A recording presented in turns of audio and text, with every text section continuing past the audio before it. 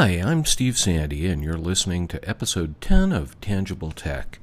As you well know, if you've listened to the podcast before, the focus of Tangible Tech is to, not only look at trends in science and technology, but also to find wonder in the everyday technology that surrounds us. On today's episode, I'm going to do a little time travel from my youth in the 1960s to my early years now as a senior citizen in the 2010s. This time travel has something to do with something we see every night: streetlights.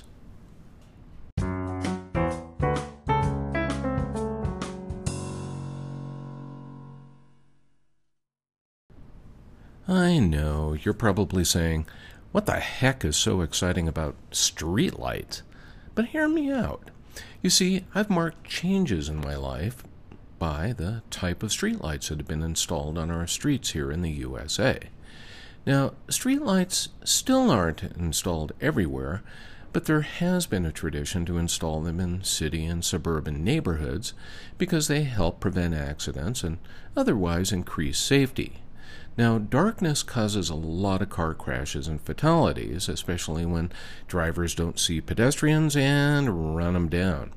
Well, for the past 50 years or so, it's been demonstrated that installing streetlights reduced automobile pedestrian accidents by 50%, and that lighted intersections and interchanges have fewer crashes as well. Crime tends to be reduced in well-lit areas as criminals like to use darkness to their advantage. Street lighting has its downsides as well, though. Driving through brightly lit areas into darkness causes the loss of night vision, which can cause drivers to miss seeing obstacles. In addition, oncoming headlights are much more visible against a black background than one that is lit, so having well-lit streets can sometimes lead people to not notice oncoming vehicles. Astronomers, both the professional and amateur varieties, suffer from the effects of light pollution when streetlights make it hard to see the night sky. A lot of streetlights tend to point light at the sides and even upwards instead of focusing it straight down on the streets where it's needed. And last, every one of those lights tends to use electricity for power. It's estimated that there are 300 million or more streetlights installed around the world, and that burns a tremendous amount of power.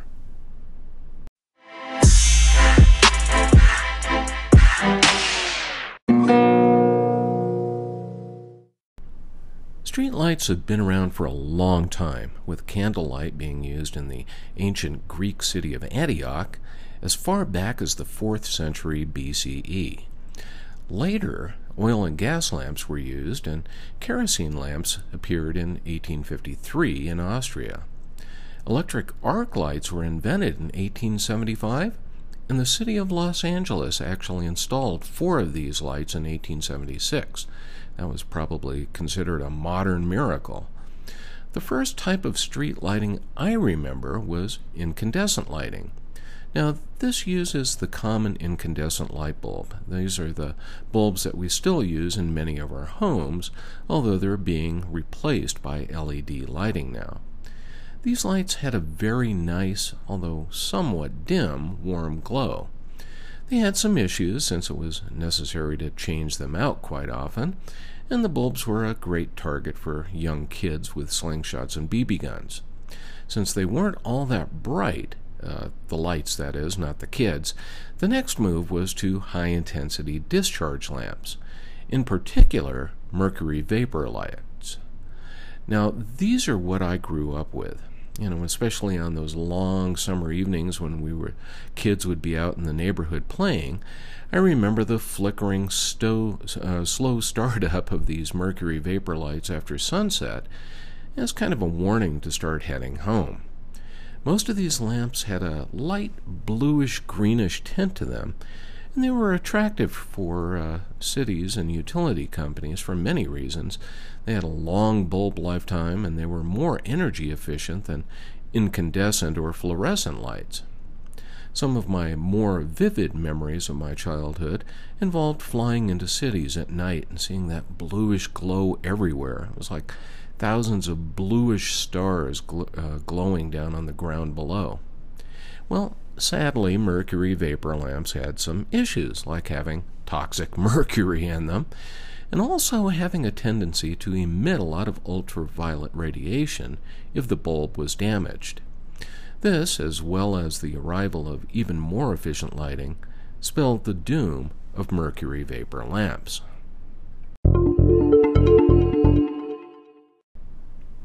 What replaced those mercury vapor lamps in many places? High-pressure sodium lamps.